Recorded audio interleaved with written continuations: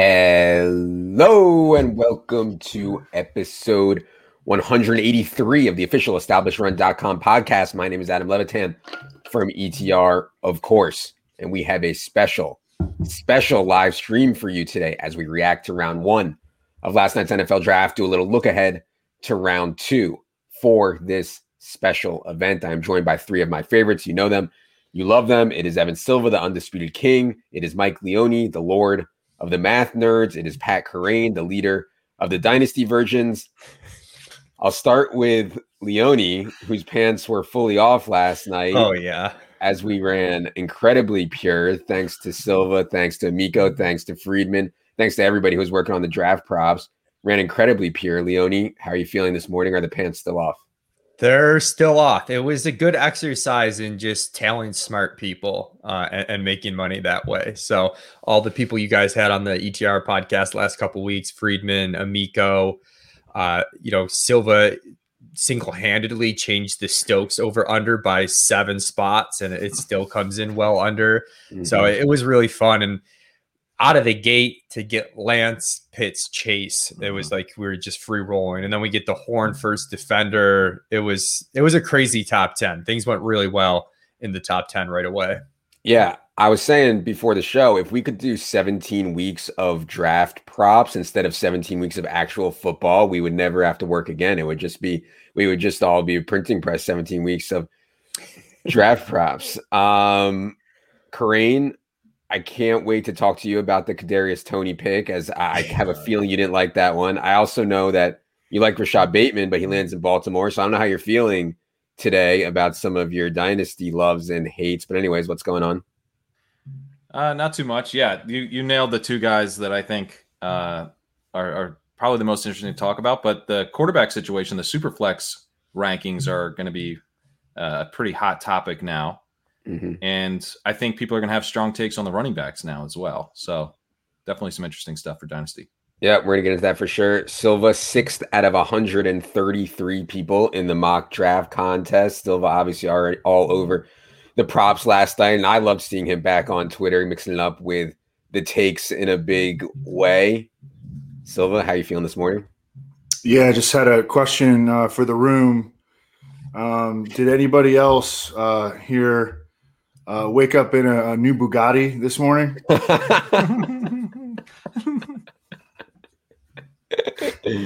Oh, man, it's so good. Okay. Before we get into the show, I want to let everyone know that today's program is brought to you by our good friends at UnderdogFantasy.com. I know for most of you, probably many of you, the best part of fantasy football is drafting. And of course, that is best ball. Our underdog specific best ball rankings are up right now. All of us will be working on them throughout the weekend to adjust for everything. There's obviously a ton to adjust because these rookies don't only have to be projected to their teams, but they affect the way that they affect the veterans that were already there as well. So all of our rankings will be finalized by Sunday night ahead of the big Monday release of Underdog's $1 million contest. If you use promo code ETR or the link in the show notes, they're going to give you $25 on top of any deposit. It's just free $25 on top of any deposit. Check out the link to Underdog in the show notes. Use promo code ETR after you deposit. All right. We're going to get to San Francisco's pick. We're going to get to the Aaron Rodgers stuff. We're going to get to Pitts and the wide receivers. But I want to start with running backs because obviously they have pretty much the biggest impact on fantasy. The Pittsburgh Steelers, who had inarguably a bottom 5 offensive line last year, did what everyone thought they'd do at number 24. They take Alabama's Najee Harris. I think all of us on here at least would agree that was a bad real life pick for a zillion reasons. We talked about that plenty before. But what about fantasy, Evan? Because Najee has a legit chance to be one of the NFL's, in my opinion, one of the few true workhorses in the NFL. His backups are Benny Snell and Anthony McFarland. Mike Tomlin historically prefers one true every down back. Najee, I think, you guys can correct me if I'm wrong, I think is an excellent pass catcher. So, Evan, I know you haven't finished the top 150 yet. I know you're working on it, but people are going to be very excited about Najee. I think just from a straight workload perspective, what are your thoughts on Najee to the Steelers? Yeah, I think that Benny Snell will be the direct backup, and then Anthony McFarland will be like the sort of 4 to 5 touch per game change of pace guy, and I think Najee Harris is like not going to come off the field. Yeah, I think that a fair comparison for him coming out of college would be to Steven Jackson, who, if you remember, I mean, Najee Harris caught 45. You know, he wasn't like Derrick Henry, he wasn't like Nick Chubb in college. He caught quite a few passes, and I think that he can be more like Steven Jackson and be a guy who, you know, they feature between the tackles, they feature it at the goal line. They also use a lot in the passing game. Ben has produced some high volume running back catch seasons historically, and I think that they can get back to that with Najee Harris. The offensive line, I mean, I think he's going to average like 3.7 yards per carry, but who cares in fantasy when he's not coming off the field and he has a chance to catch 50 passes?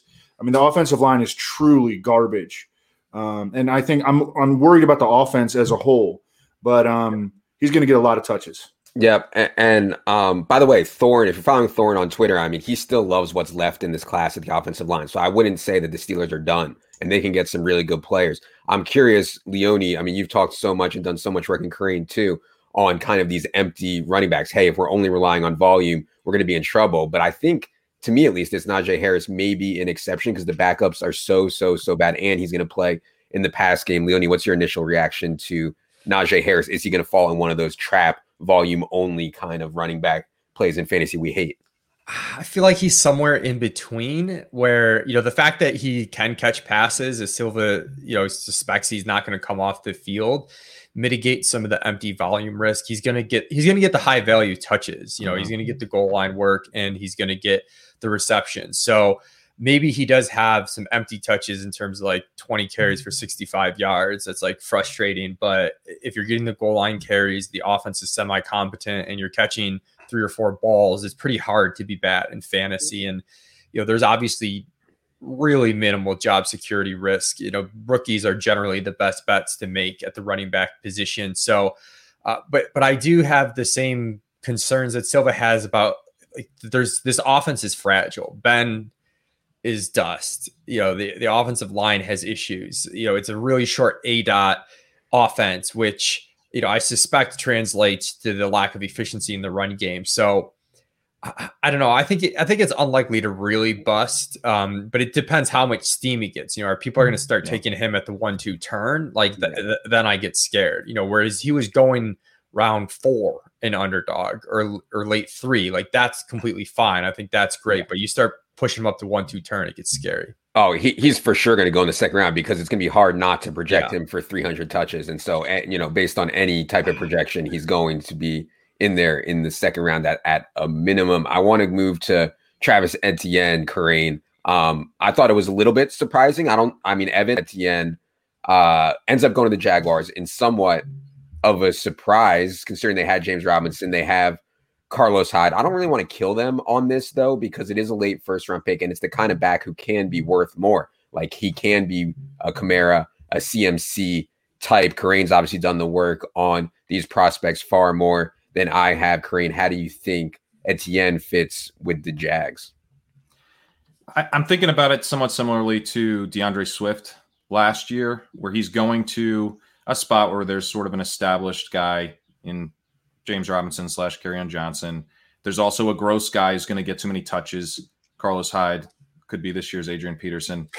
And they literally have the same offensive coordinator. So I think year one is going to look a fair amount like what we saw from DeAndre Swift. We're going to probably 3 or 4 weeks too late. He's going to get the role that we eventually want. But he's an explosive back, and he can do a lot on a little. So as long as he gets a lot of receptions and gets used around the goal line, I think it could end up being a really good landing spot long term. And the Jacksonville offense just has such a low bar to improve. I mean, it's not just the quarterback play, which is horrible last year, but they were so slow paced. Jay Gruden runs one of the slowest offenses, in NFL history. I mean, it's disgusting. So to have just a little bit more pace there, I think is a huge improvement. And obviously the quarterback play is going to be a lot better.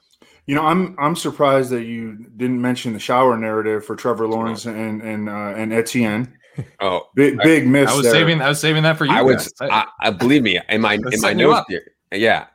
Listen, this was a banner night for the shower narrative. It wasn't just Etienne and Lawrence. Joe Burrow reunited with Jamar Chase Tua Tagovailoa reunited with Jalen Waddle, and a sneaky one, Jalen Hurts, people remember, was at Alabama. Jalen Hurts and Devontae Smith. I mean, this is going parabolic. And what I mean by parabolic is that, the interest was here on the shower narrative, and we had Mason Rudolph and James Washington, and we had Terry McLaurin and Dwayne Haskins. And now we have all these guys just going straight to the moon. So, yeah, I mean, Etienne Lawrence is exciting. Evan, what do you think about the Jaguars pick, both from a real-life perspective and for fantasy?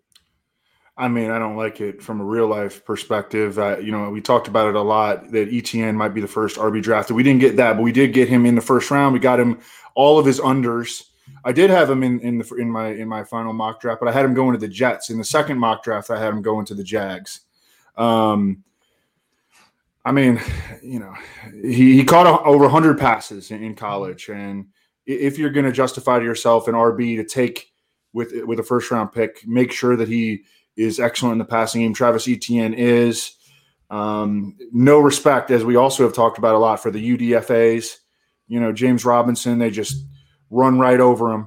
I mean, I do think he's going to be involved. I really like the comparison that Crane brought up between the Lions last year with literally the same OC, Darrell Bevell, going from Detroit to Jacksonville. But, just they don't care. I mean, the UDFA from the old regime just – they could discard him just like that, and shoot, he could end up being the number 3 back Urban Meyer and Trent Baalke both have history with Carlos Hyde, and now they just used a first round pick on Travis Etienne. James Robinson was looking good after free agency, I thought, but we were like, man, there's still a chance he could get buried. The Jags have like a bunch of kind of early round picks that could easily use an RB. Boom, they use their second first rounder on them. That's a huge blow to the James Robinson shares. Yeah. I want to stick on running backs for a second and talk about round 2. The people are hungry for props here. Odds to be the next running back taken. I don't know if you can pull that up, Leone. The market is up for odds to be next running back taken. The one that stuck out to me, obviously, Javonte Williams is the heavy favorite. The one that stuck out to me was Trey Sermon at 10-1. And so, you only need to be right a very small percentage of the time for that to pay off. I don't think it's a great bet. I don't think it's likely, but he is 10-1. As you can see there, Javonte Williams is minus 480. Corinne, I know you really like Kenneth Gainwell. He's plus 550. Michael Carter plus 950. I don't really see a bet here out of maybe a small long shot on Trey Sermon. I mean, it's really like the rumors leading up to the draft was that Javonte Williams had a borderline first round grade from a lot of teams. And so it seems likely that he'll be the next running back off the board. I don't want to lay the minus 480 though. I don't know, Leone, Silva, Corinne, anybody have a bet in this market on the next running back to be taken? I don't love the market. I think if I were to take a shot, I'd probably go Gainwell just as the next most likely. You're still getting pretty long odds at 550, but it seems like it's probably going to be Javonte. So I don't think there's anything great. Like if you just wanted to sweat, I'd probably go Gainwell before I went Sermon. I don't know if Pat agrees with that. I do agree with that. Yeah. I agree with that too. I mean, Gainwell is another back that can catch passes, and and he's explosive, and a team could just view him as a playmaker. I really think it's going to be Javonte Williams. I think it could be like, I think the Falcons are at 36 and they might look at Javonte Williams, but I would go with Gainwell too. Yeah. He had an awesome pro day, and I think that could help him. There is also markets out there. I don't know if FanDuel has it, but there is markets, I believe, on PointsBet, and maybe FanDuel might have had it too. Team, yeah, that one, Leone, team's next pick position. What is Atlanta to take a running back with their next pick? Plus 250. So yeah, probably about right. Yep. Okay. We'll talk some more about props as we move through here. Let's move on to wide receivers. I think from a positional need perspective, I thought the Bengals needed Penny Sewell. However, if you are in line with Thorne and you think they can shore up the offensive line, maybe they think they can do that as well. And now they have Jamar Chase, T. Higgins, and Tyler Boyd with Joe Burrow getting healthy. I mean, that's really, really nice. Silva, this offense, I think, has a chance to be really good, assuming Joe Burrow is fully healthy, assuming they get some more offensive line help. I mean, Joe Mixon, Jamar Chase, T. Higgins, Tyler Boyd. And to me, at least from just looking at the production and size, speed profiles and athleticism, I mean, Jamar Chase was so far ahead of the Alabama guys, at least from what I could tell. I don't know if you guys agree, but anyways, what do you think of the Bengals offense now going forward? Any interest? I mean, any interest in Ja'Marr Chase? What do you think about Higgins? Who's this to? Yeah, go ahead, Kern. Yeah, so I mean, my kind of initial read on this is that T. Higgins is now going to be too low. That people are going to be scared off T. Higgins because they view sort of targets as something you got to divvy up, and Ja'Marr Chase is going to come in and take all these targets away from T. Higgins. But I'm thinking this offense has the potential to be highly explosive now, and I want pieces. And T. Higgins gives you a second-year breakout potential, and he had an awesome rookie year. He was also a great prospect in his own right. So, and he's going to be quite a bit cheaper than Chase, I think. So I'm very excited about T. Higgins. I also really like the landing spot for Ja'Marr Chase. I mean, it's like a dream landing spot if you're Ja'Marr Chase. You get to go play with Burrow. He was an incredible prospect. I think he's a better prospect than every single wide receiver from last year's class. Clearly the best wide receiver in this class. So, you know, he didn't play last year, but he outproduced Justin Jefferson in 2019. We see Justin Jefferson pop off. So I'm even more excited about Chase than I was, even though I haven't seen him play since 2019. So I think it's a great landing spot for him, and I think this offense could be awesome. Yeah, I prefer my late round quarterbacks to have some rushing upside, but as the field kind of catches up to how valuable it is, it's harder and harder to get late round quarterbacks who run the football. Leone, what do you think about Burrow as one of our late round quarterback targets? Yeah, I like him a lot. I think if you're going to go with guys who aren't going to run a ton, give me guys that are going to throw a lot and have so many potential weapons. I know Anthony Amico has been joking that this is going to be Cowboys North, and I could see that. The pass rate was really high for the Bengals last year. I have to go back and check to see what it was relative to expectation, because, you know, a lot of the time they were in situations where you would expect them to throw the ball, but they had a pretty fast pace and a lot of pass attempts. And that's what we've seen in Dallas. Dallas wasn't even crazy high in terms of pass rate over expectation while Dak was healthy last year. They just ran so many plays and threw like a little bit more than expected. And we could see the same thing with Cincinnati. I like the MVP odds, you know, if we're trying to look at some fun bets, but Burrow at 50-1 with those weapons around him. And as you've noted already, Levitan, Thorne has this OL class pretty deep, like, so they can still get help on the offensive line. You know, just because they didn't take Sewell over Chase doesn't mean that's not going to happen. And yeah, they're picking at 38 and 69. So I mean, I'd love to see him just take two offensive linemen back to back. It's important to note, and I know that Leone mentioned it, but it's a highlight that Zach Taylor has shown a willingness to play fast and be aggressive in terms of pass volume. And all of a sudden now we got Ja'Marr Chase, who, I mean, being 19 years old and winning the motherfucking Biletnikoff Award and, over your teammate, Justin Jefferson, who then goes on to the NFL and it has like one of the best rookie receiver seasons of all time. You know, Ja'Marr Chase and Amico pointed it out in the chat also, in Bob McGinn's like survey of scouts and evaluators, the first unanimous wide receiver one voted as the best receiver in the class by every single scout and evaluator since Megatron, which and I believe he came out in 2007. So that's over a decade ago. I mean, that's a decade and a half now almost at this point, and injecting him into the offense too. But I really hope that they double down here on offensive linemen at 38 and 69. Yeah, you minus 320. Yeah. That's a lot of wood. That's a lot of wood to lay. Minus 320. Bengals taking offensive lineman next. I wouldn't bet that, but the market is obviously on that in a big way. I want to move to the Dolphins, Evan, and we have a lot of respect for what the Dolphins have done with their rebuild. I don't love that they traded up from 12 to 6 and end up with a 5'9", 180-pound wide receiver and try to say he's definitely going to be the next Tyreek Hill. Because to take Jalen Waddle, number 6 overall, I mean, he better be like massive outlier. Maybe he will be, but they could have stuck at 12 and maybe gotten a wide receiver there or more players there. What do you think of what Miami did? Remember, 12 up to 6, and then they take Jalen Waddle. Evan, what do you think about Miami's pick? I mean, they need to build around Tua. So going all in on Tua, I mean, Penei Sewell would have been an amazing pick too, I think. But I think injecting that speed into the offense, Their three receiver set now is what Devontae Parker, Jalen Waddle, Will Fuller. Will Fuller. I mean, that is an incredible amount of speed. Gesicki runs like 4.5 flat at tight end. Preston Williams. Their number 4 receiver is Preston Williams. Their number 5 is Albert Wilson. They're another team. And then I love how they came back at number 18 and took Jalen Phillips. We talked on the Mays show about how the Dolphins wouldn't necessarily value or prioritize a big time edge rusher because Brian Flores comes from the Belichick background. They haven't really done that. But man, Jalen Phillips is in a big time talent. I think easily the best edge rush talent in this draft, and I think they stole him at number 18. And they've got more picks coming up. I mean, they're back on the board at 36.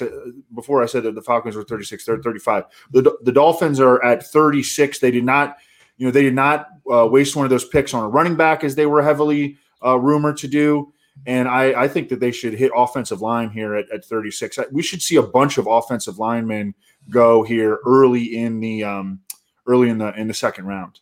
Yeah, Dolphins are. So I was gonna say they picked 36 and 50. So yeah, I actually kind of like their, not to be against my Bills, but at plus 325-ish to win the division. I think the Dolphins, if Tua takes a step forward, they could be really good. Yeah. And I mean, I took them to win the Super Bowl at like 28-1, and then like people on Twitter were telling me I'm a fucking idiot. You know, Twitter's awesome, but dude, lay off Twitter, easy. Levitan loves Twitter. Dolphins to take an offensive lineman next is even money, plus 100 to take an offensive lineman with their next pick, and certainly no excuses for Tua. Okay. Eagles make a trade up. I think they thought the Giants were going to take Devontae Smith, and instead they decide to move up. Remember, Kareem, the Eagles last year spent the number 21 overall pick on your boy, Jalen Reagor. The year before, they spent the number 57 overall pick on JJ Arcega-Whiteside. Now number 10 overall on Devonta Smith. You know, I like it. I know some people said that the Eagles' weapons are okay. Like, I don't think it's okay. Like, you can't evaluate Jalen Hurts with Travis Fulgham and Greg Ward and Jalen Reagor and Dallas Goedert. Like, that's not good enough. So I don't really have a take on Devonta Smith versus Jalen Waddle, but I'm curious, Kareem, who'd you like better out of the Alabama guys, and what do you think about Devonta Smith's fit with the Eagles? I liked Waddle better coming out as a true junior. We know that generally makes a big difference, and he was so efficient in college. He tied Devonta Smith in yards per route run in 2020 during Smith's Heisman campaign. So very quietly also having an incredible season before he was hurt. Before he got hurt, he had over 100 receiving yards in each of Alabama's first 4 games. I mean, this dude's legit, Levitan. I know you're hating on his size. And by the way, 180 at 5'9" is not, I mean, the BMI there isn't that. We're not talking about Devontae Smith 166. And he's got speed. And he was sick in the return game too. Yeah. I mean, this guy is big time. My problem is that every time we come across somebody at this size, they're the next Tyreek Hill. And I've heard about 5, 10. I can't take it. And ESPN did it last night. As soon as the pick happens, they start showing highlights of Tyreek Hill. Like, that is such an incredible – Tyreek Hill is such an incredible player, an outlier, playing with Patrick Mahomes and Andy Reid. I don't know. I just hesitate to be like, this guy's the next Tyreek Hill. But obviously, I respect what you guys think about the player and everything like that. So, yeah, I mean, it is what it is. I think he could be, the next Will Fuller, though. And he's going to be, learning from Will Fuller and potentially taking over that Will Fuller role when he's off his 1-year contract next year. So, yeah, I like the Waddle pick. I think Smith, I have a harder time with. I think this coaching could be atrocious. Not only did they bring in Sirianni, who looks like a fool, but they kept the wide receivers coach from last year, this guy Aaron Moorhead, who was rotating 4 guys in 2 outside wide receiver positions because he needed to keep their legs fresh for the 4th quarter. That was his stated reasoning for why, Jalen Reagor's running like 50% of the routes. I mean, you can't produce in fantasy if you're not running a full slate of routes. I'm worried that, this guy could do the exact same thing he did last year. And we're not seeing Reagor or Devonta Smith get out there the full time, unless they're going to run Smith out of the slot. Because the one thing they did is they just put Greg Ward in the slot and didn't change that at all. He had a full-time role there. So maybe Smith just runs full-time out of the slot, in which case he could be a nice fantasy asset. Sirianni and the Colts, they rotated their receivers quite a bit too. Oh yeah. I mean, none of those guys were. I mean, I think like Pascal was the guy seeing the most snaps. Yeah, and they were rotating guys through all season. Yeah, we didn't have anybody. We were Leone was doing the target shares, and we didn't have anybody Leone over like 18% on the Colts, and that's like really rare for nobody to be above that mark target share. So yeah, it's not great. It was wild. But I do like it for Jalen Hurts. Like I think Jalen Hurts needs playmakers, and I think that obviously Jalen Hurts is not going to sneak past anybody in fantasy. I could see him gaining a ton of steam. Yes, we're going to get to Diami, Amico. Okay, you want to do the props now? I wanted to ask. I just brought it up before I forgot, but yeah, let's do the. I want to ask Corain about Tony and Bateman, but let's do the props first. Next wide receiver drafted market is up. Obviously, Diami Brown is a favorite, 13-1. It seems like an absolutely outrageous price. Elijah Moore is a guy though that I know a lot of people love. He's a favorite. Terrace Marshall, I know people like him. Also has slipped a bit. Any bets here? I think Diami Brown as a flyer makes sense. I think Terrace, you can get Terrace on PointsBet at 5-1. He's plus 380 here. Any bets here for any of you guys? I mean, I'll just do whatever Amico tells me. So probably a little bit of Diami Brown, but I'm really interested to see where Terrace Marshall goes and how early he goes. And if the stuff with the medicals was just like, I think Pat had a good take that was probably just pre-draft nonsense, basically, with stuff we already knew about. I don't know about that. Yeah, I'm revising that take now that he took you are the first okay. round. Yeah, I wouldn't. I think I'd go Diami or maybe Rondale Moore. Okay, take one of the long shots here. Wait, did Elijah Moore? Elijah Moore didn't go, did he? Correct. No. Elijah Moore is minus 210 to be the next wide receiver drafted, but Rondale Moore is 10-1. Diami Brown. Rondale. I mean, yeah. And then what's Diami? 13-1. I mean, I'll just bet both of those. Yeah. I like that. Also, Josh Palmer still on the board. Remember, Renner came on the pod and said Josh Palmer is one of his favorites. I don't think he's really a threat to go next, but certainly a guy worth watching landing spot. Okay. Dave Gettleman makes the move to actually trade back for the first time in his entire career. He trades back, but Twitter analysts were still killing him because Kadarius Toney, as Corain can allude to, was a 4-year terrible pick. It was like, wow, this is really nice. Gettleman made a smart move, and he trades back and he takes a backup slot receiver at number 20 overall. And didn't Darisaw slip, or wasn't there someone there that slipped? And then one of the Giants beat writers were like, well, the Giants, they have to rely on Jason Garrett's creativity to get Kadarius Toney involved. I was like, this is not going to go well. He's doomed. Yeah. Yeah. Well, you didn't like him already. I didn't like him. Yeah. The analytics Twitter hates Toney for a lot of reasons that Corain can expand on. I think mostly because 4-year player with limited production through 3 years. But go ahead, Corain, on why analytics Twitter hates Kadarius Toney. Yeah, because he didn't do anything as an underclassman. His senior season was good. It wasn't great. He wasn't very efficient in his senior season. So, my thing with Toney is I'm interested if he becomes a running back. If he eventually gets converted to a running back, that could be cool. But he's a little bit light even for that. He's under 200 pounds. So it's not like we're going to get, an Antonio Gibson type of running back out of him. I think he's basically Braxton Miller. He's a gadget player.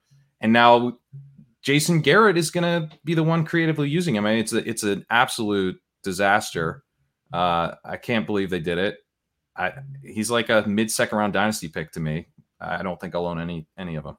Yeah. I mean, on paper, at least, you would think the Giants have really good weaponry. I mean, Evan and I were texting with Jordan Ronan a little bit, and Jordan was saying, yeah, well, Ingram is probably going to be gone next year, and they can get out of Shepard's contract next year, but they still have Galladay, obviously. And so, it's just mind-boggling to me that this was the pick.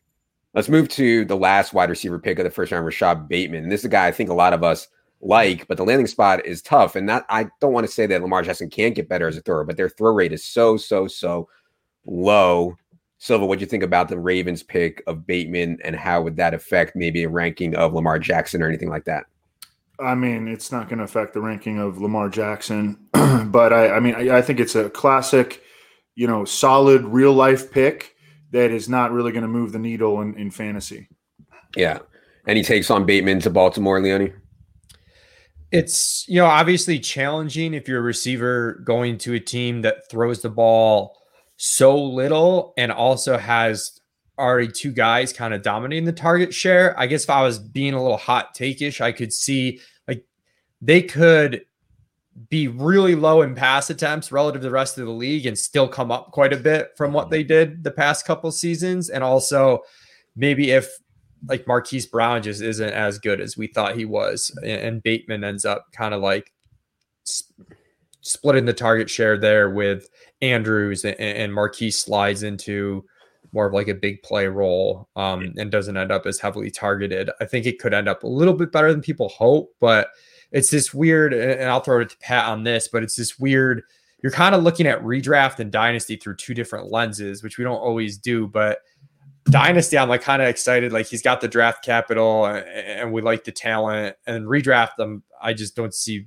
necessarily the upside unless he might just go super late in drafts because of that. Yeah. Before you go, Kareem, will you bring up Crane's dynasty rookie rankings, Leone, because these were done before the landing spots, and I want to get Crane to comment on how he thinks some of the wide receiver landing spots will change how he ranks these guys when the rookie rankings get updated. But go ahead, Crane. Yeah, so I hope that you guys don't think Leone's take was a hot take, because that is my take. That I think that, this offense could pass more than last year. I think they could end up passing more even than 2019 after adding an actually talented wide receiver. I mean, these are targets that were going to Miles Boykin and Willie Snead. Like, there was not a ton of talent here after Marquise Brown. It's reminiscent to me of A.J. Brown going to the Titans, and obviously he kind of lucked out with Ryan Tannehill becoming a good quarterback there instead of Mariota. But that was an offense we were not excited to get a piece of. There was a clear wide receiver one ahead of him in Corey Davis. But I think that Rashad Bateman is a better prospect than Marquise Brown. I think what we've seen from Marquise Brown is that he's better suited for a number 2 role. And so if Rashad Bateman is good, I think he's going to produce really well in Dynasty. He's probably not going to pay off big in redraft. Maybe he kind of has some big weeks down the stretch. But for Dynasty purposes, you want to look at the draft capital. First-round draft capital matters a lot. And I don't think you want to get too in the weeds on the landing spot because stuff changes. So I'm in on Rashad Bateman. I'm really excited about Rashad Bateman. Everyone's telling me I'm crazy, but I'm more excited about Bateman right now than Waddle. They're both first-round wide receivers, and Bateman's the better prospect in my book. I think the situation for Waddle's better, but I don't want to overweight that compared to the predictive stuff that we have. All the stats that I'm looking at for Bateman are off the charts in terms of his college production, and now he's a first-round pick. So I'm in on Bateman for Dynasty. I really like that take, but does it bother you that Bateman sucked last year? Well, and I know you guys are talking about how his PSM score came in low and stuff, but he had COVID. He had COVID. COVID does some weird stuff. It's got some weird side effects. Apparently affects the PSM. No. So, he and the other thing about his play last year was that they moved him to the slot. He's an outside wide receiver. And it's a little bit similar to Justin Jefferson, where the offense needed him in the slot. So he plays in the slot, but he's not going to play in the slot as a pro. He's going to move back to the outside. And I think, his play on the outside 2 years ago was incredible. In a year where he didn't have COVID, he talked about how COVID definitely affected him in the 2020 season. He wasn't ever where he felt like he needed to be, but he still played. So I'm not that worried about the 2020 play. And in terms of market share, he was actually pretty good in 2020. He's still the key cog in the offense in 2020. So you're going to have Rashad Bateman and Marquise Brown outside in all likelihood. Devin Duvernay, who I think is a pretty intriguing prospect at slot receiver, and Mark Andrews. Mark Andrews is going to need to have a better season than he did. You want to talk about a dude who sucked last year, Mark Andrews. But we know that he can be better. I mean, he was incredible his first couple seasons. Yeah, the COVID fog strikes again. Evan blamed Cam Newton's malaise for much of last year on the COVID fog, and now Karain blaming Rashad Bateman's middling last year for. Well, there's also the guy who told Trey Lance he was a safety was his coach. So it's there's some problematic decision making there. I want to move to quarterbacks, but real quick, somebody in the chat asked like what non-skill player had the biggest impact. I actually thought, and I want to get Evan's take, what the Chargers were able to get with Rashawn Slater. I mean, this Chargers offense could be something really, really special. Yes, I know you like that. Yes. I know you like the Rashawn Slater pick, Evan. What do you think about what the Chargers are going to be able to do this year? Yeah, I was looking at MVP Herbert 20-1. Man, you could have got it like 33-1 not too long ago. Yeah, I mean, all of a sudden they signed Corey Linsley, a stud center. Matt Filer, who can play tackle and guard, was just he'll be a solid starter there. They steal Rashawn Slater. They got Brian Bulaga coming back. I mean, all of a sudden you got 4 good offensive linemen. We haven't seen the Chargers with a good offensive line in a long time. I'm excited, man. I'm excited. Yeah. I'm excited for the Chargers as well. Okay, let's move to the quarterback thing. So I want to spend 1 minute on this Mac Jones stuff. I'm curious what you guys take from the prop betting and everything. I never heard a concrete report from Schefter. I heard, well, he was on the radio. He never tweeted. He went on the radio and said, well, I think I'm hearing that there might be leaning towards Mac Jones, but he never tweeted. He never put on, like, if he really had it, I feel like he would have come out and said it stronger on ESPN, not on some like shitbag San Francisco radio show or whatever it was. And so that's why I was on the Trey Lance at plus 450. That's why I was on the Mac Jones over 3.5. I never heard anything concrete, but it just got run away so fast. And I think Chris Sims talked about it as well. And a bunch of mocks had it, but I felt like that was some self-fulfilling prophecy there. And the quotes today were from Shanahan. He was like, I had no idea where any of this stuff came from. I was in Mexico and people started saying that we were taking Mac Jones. I mean, what the hell happened? So I don't know, Leone, do you have any takes on how the market got so far out of whack with Mac Jones and all these rumors and I mean, actual betting markets? I mean, people made a lot of money on Trey Lance and lost a lot on Mac Jones. Yeah, I do wonder if moving forward, we will differentiate, how Schefter reports stuff a little bit more. Like you said, it wasn't like he wasn't reporting something. He did say it somewhat, and Friedman talked about this a lot on your podcast. He did say it with a little bit more conviction than you usually expect out of Adam Schefter when he first talked about the Mac Jones thing, and then he backed off it a little bit. So, but we did have a bunch of, we had Lombardi, Jeremiah. Yeah. Like there were a bunch of people that said it's not Fields. Like multiple people said the exact same thing. It's Mac or it's Lance. It's Mac or it's Lance. Like they might have said, I think it's Mac. And I think maybe he got steamed too much. I had him the night before the draft. I said it was like 60 to 65% they take Mac Jones. So I still thought it was going to be him. But I do think maybe we'll adjust what Schefter puts in print versus what he puts on the radio. We might weight it a little differently in the future. We might have latched onto that radio spot as if he tweeted it. I don't think we did anything wrong. The feeling, and this is how Schefter says stuff like that. He's like, people around the league believe that, and that's the case. We had Mays on here. He talks to people in the league quite a bit, and he's like, I can't get anybody that I know in the league to tell me that it's not Mac Jones. Everybody in the league believed that it was Mac Jones, and that's what Schefter said, and he was right about that. It's just that everyone in the league was wrong about the pick in the end. And I think it's also possible that they did originally sort of plan on taking Mac Jones, but then as we move forward through the process, there was there were reports that Adam Peters, who's like the third in command, and that the scouting department wanted to take Trey Lance, and maybe Kyle Shanahan got talked into Trey Lance over the course of time. Kyle Shanahan believes in his ability. I think at the end of the day, he would have been willing to take any of the guys.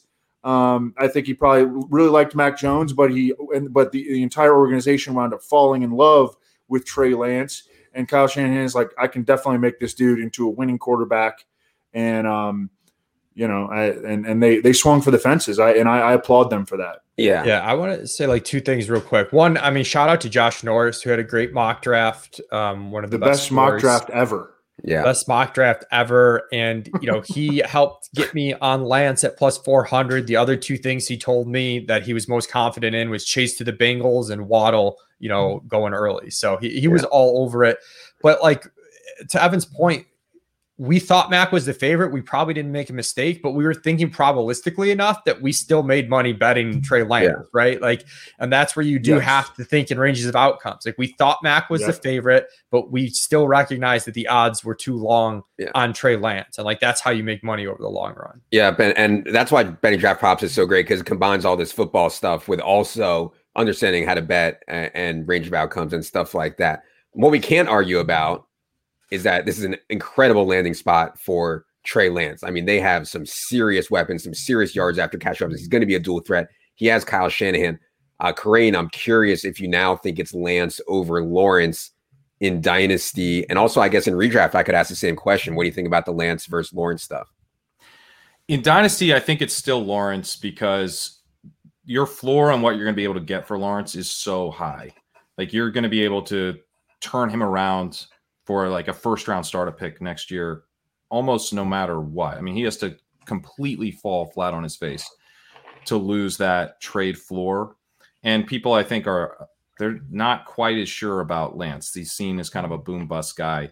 Now, if you want to swing for the fences, it's Lance. But, you know, the debate right now is Lance versus Fields in Superflex. And to me, it's Lance. To me, that's pretty clear. You know, and if you look ahead a year, it's very easy to imagine the Bears completely cleaning house, and Justin Fields has a completely new coaching staff to work under. You know, that might not work out. There's a lot of variability there with Justin Fields that we don't have with Trey Lance. Sam Hoppen was making this point last night.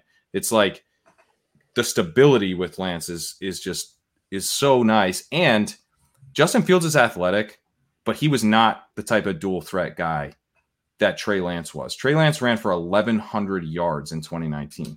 Yeah. He could potentially be Lamar Jackson in a Kyle Shanahan system. Yeah. Yeah. Man, and all those weapons are like signed long-term, right? Yeah. They did lock up Kittle, right?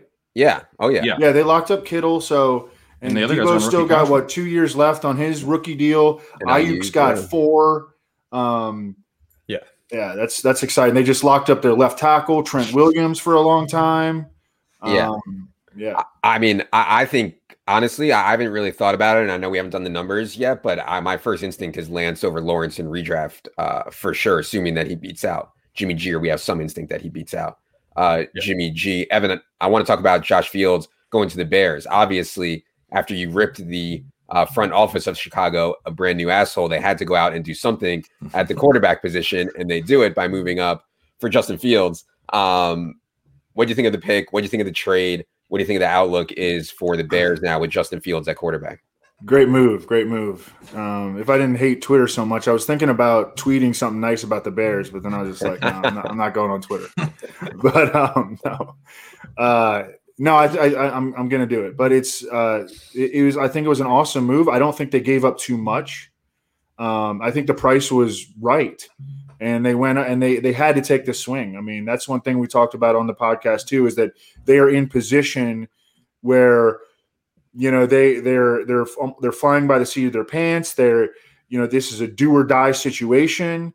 They really shouldn't even. I mean, there's still a better than coin flip chance that Ryan Pace and Matt Nagy are gone after this year. I also liked it for our Bears over bets at 6.5 wins. I think just having a guy that can move back there, create some higher variance situations, and they need to score. Before, I don't think they were going to really struggle to score points. Now I think they've got a chance to put up some pretty big games in terms of scoring. So I like it every which way. I think it was a great move by an organization that has really struggled over the last 3 years.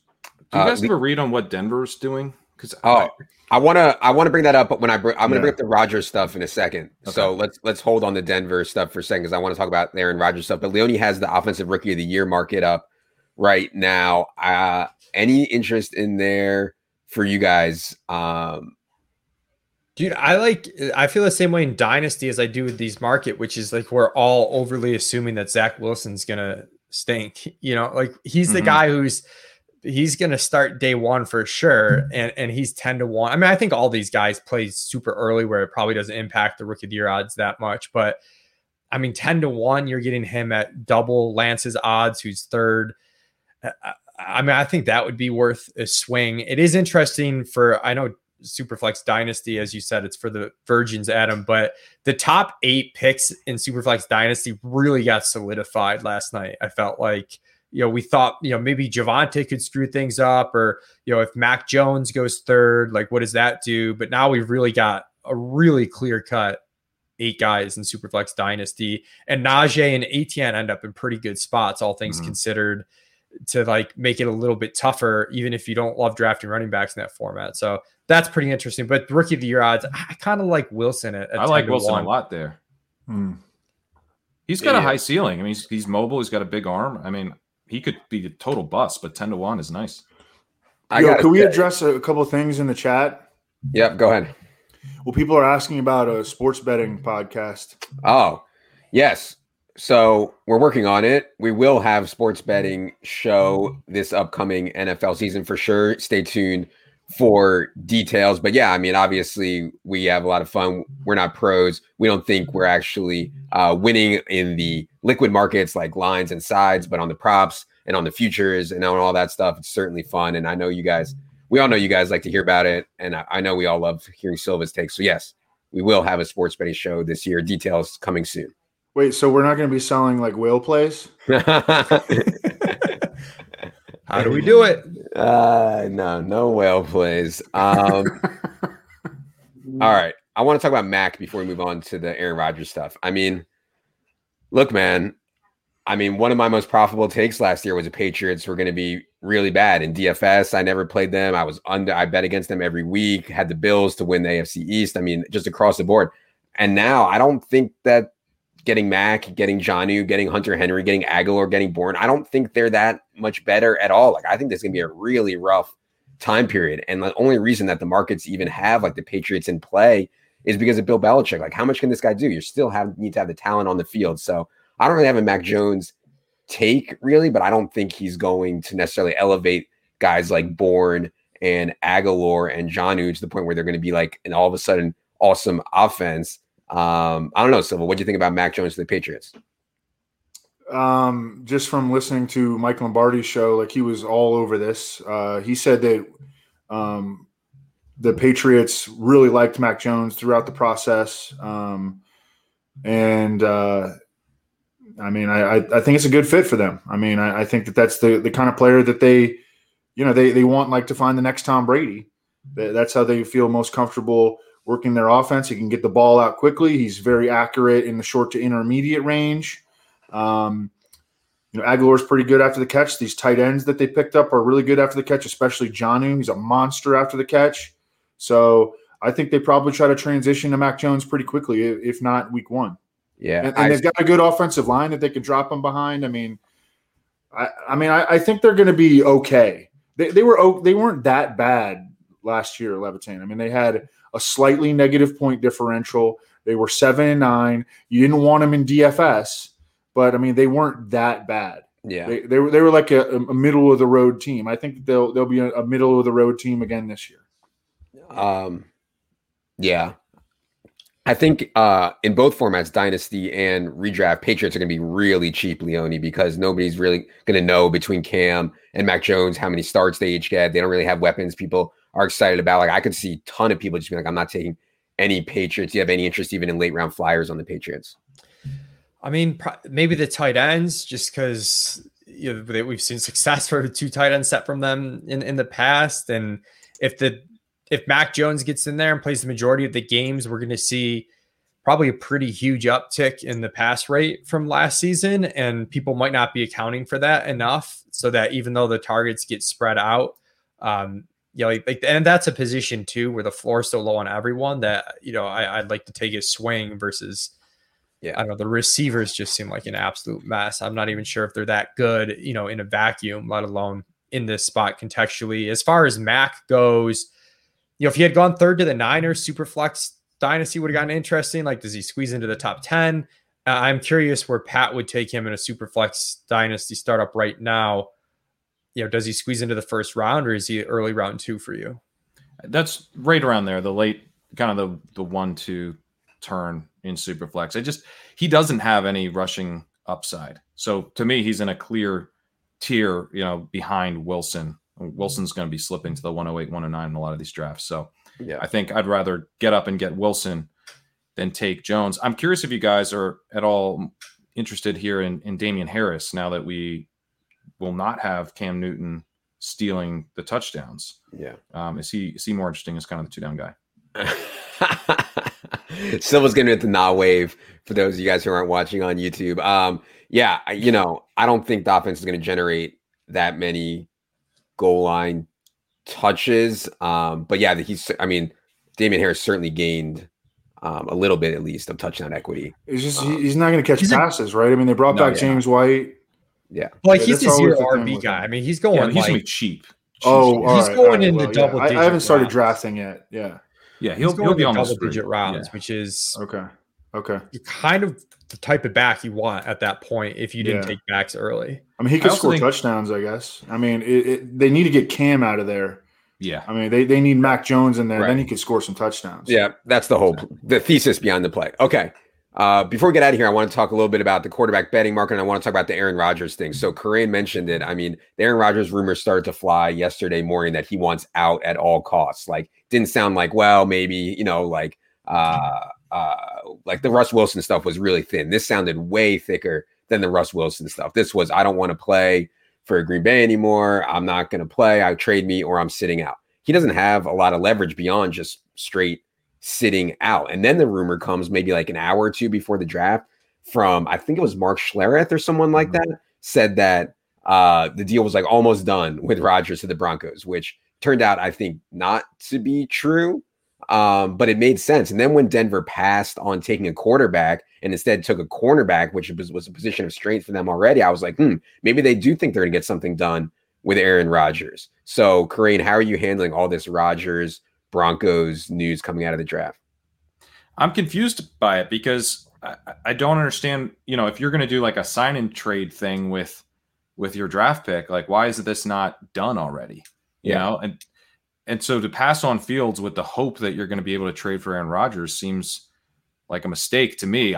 I don't know behind the scenes. Maybe this thing really is basically a done deal and they're waiting for something to complete it.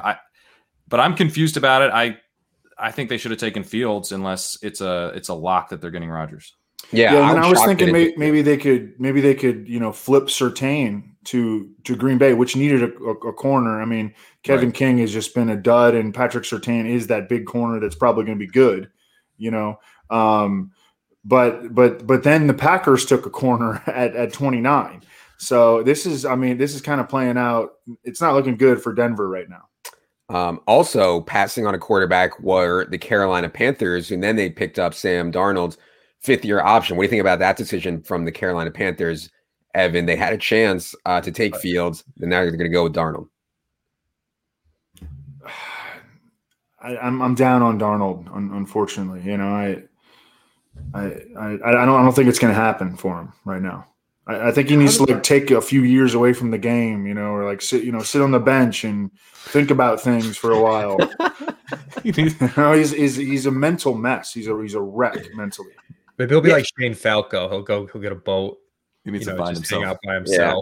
Maybe I'm too optimistic that a scenery change, a coaching staff change, massive personnel upgrades will be good for Darnold. Maybe I'm too optimistic, but yeah. I think it could be okay, but it just seems nuts that both the Panthers and Broncos passed on Fields without having to trade up. 100%. And Darnold wasn't that good before Gase got there.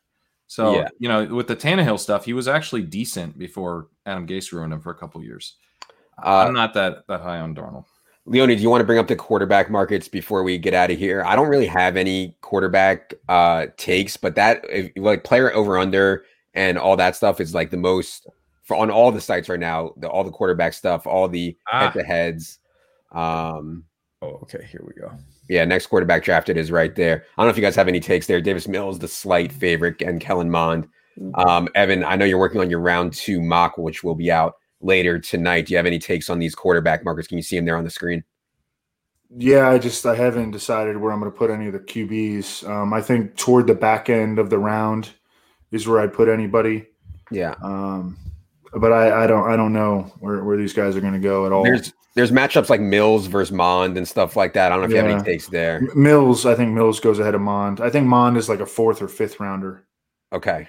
Yeah. You can see there, Davis Mills 60.5 is the over under. Kellen Mond 74.5. Any other takes or bets you guys want to mention before we get out of here? I think I got all my bets out last night. I don't have too much here. We're just celebrating with the way the top 10 fell last night and with Silverhead and Stokes. Okay. Corinne, promote your dynasty nerdiness. When will the rookie rankings be updated for the people? And how excited are you to do 400 rookie drafts over the next 2 months? I'm pretty excited for the rookie drafts. They're gonna be a good time. I think the rookie ranks, obviously I'm going to be working on as we learn the rest of the landing spots. Look for those next week. I think, I've been writing some prospect articles. I said I'm not really going to be that excited about Najee Harris unless he's drafted by the Pittsburgh Steelers in the first round. So I guess now I have to shut up and draft Najee Harris. But, you can check those out too. They aged pretty well. So I'll have more coming out soon. Okay. Leone is going to spend his weekend deciding whether a certain receiver should have a 21% target share or a 20.5% target share for all of the nerds out there. So we'll have our full rankings for all the rankings that are up on the site, including Underdog Best Ball by Monday. Leone, are you looking forward to this weekend? Yeah, I actually am. I love doing this stuff. So I think there's a lot of team stuff to look at too that might change, in terms of pass run rates, pace. We have to look pretty closely at. I like the landing spots for some of the guys so far. We still have to see day 2, day 3, where some of these receivers go. But yeah, we'll work on that over the weekend. And come Monday morning, we'll, after yelling at each other all weekend over where to put Rashad Bateman and whatnot, we'll have a set of ranks for everybody to use. We will be ready to fire at that Underdog $1 million to first on Monday. Again, you can get the $25 for free through the link in the description. Evan is working on his round 2 mock. He'll be working on the draft grades, and also will be live on Monday night on Underdog's live stream. Then we'll be back with the podcast next week. Anything else you're working on, Evan? Oh, the top 150.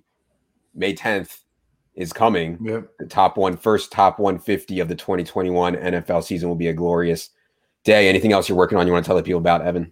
No, I just wanted to talk about some of these MVP bets. Some of these long shots are starting to get away from us. We were on Matt Ryan 100 to 1, 80 to 1. He's down to 33 to 1. Oh, wow. I still think Baker Mayfield is good at 40 to 1. The Browns are going to be good. Oh, yeah. I mean, and then they had a great pick, Greg Newsome at number 26 overall. Jalen Hurts even has gotten away from us. We were taking him at 101 and 80 to 1. He's down to 50 to 1.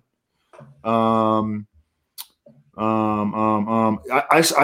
think that the best bet right now, just anywhere, would be Russell Wilson at 20 to 1.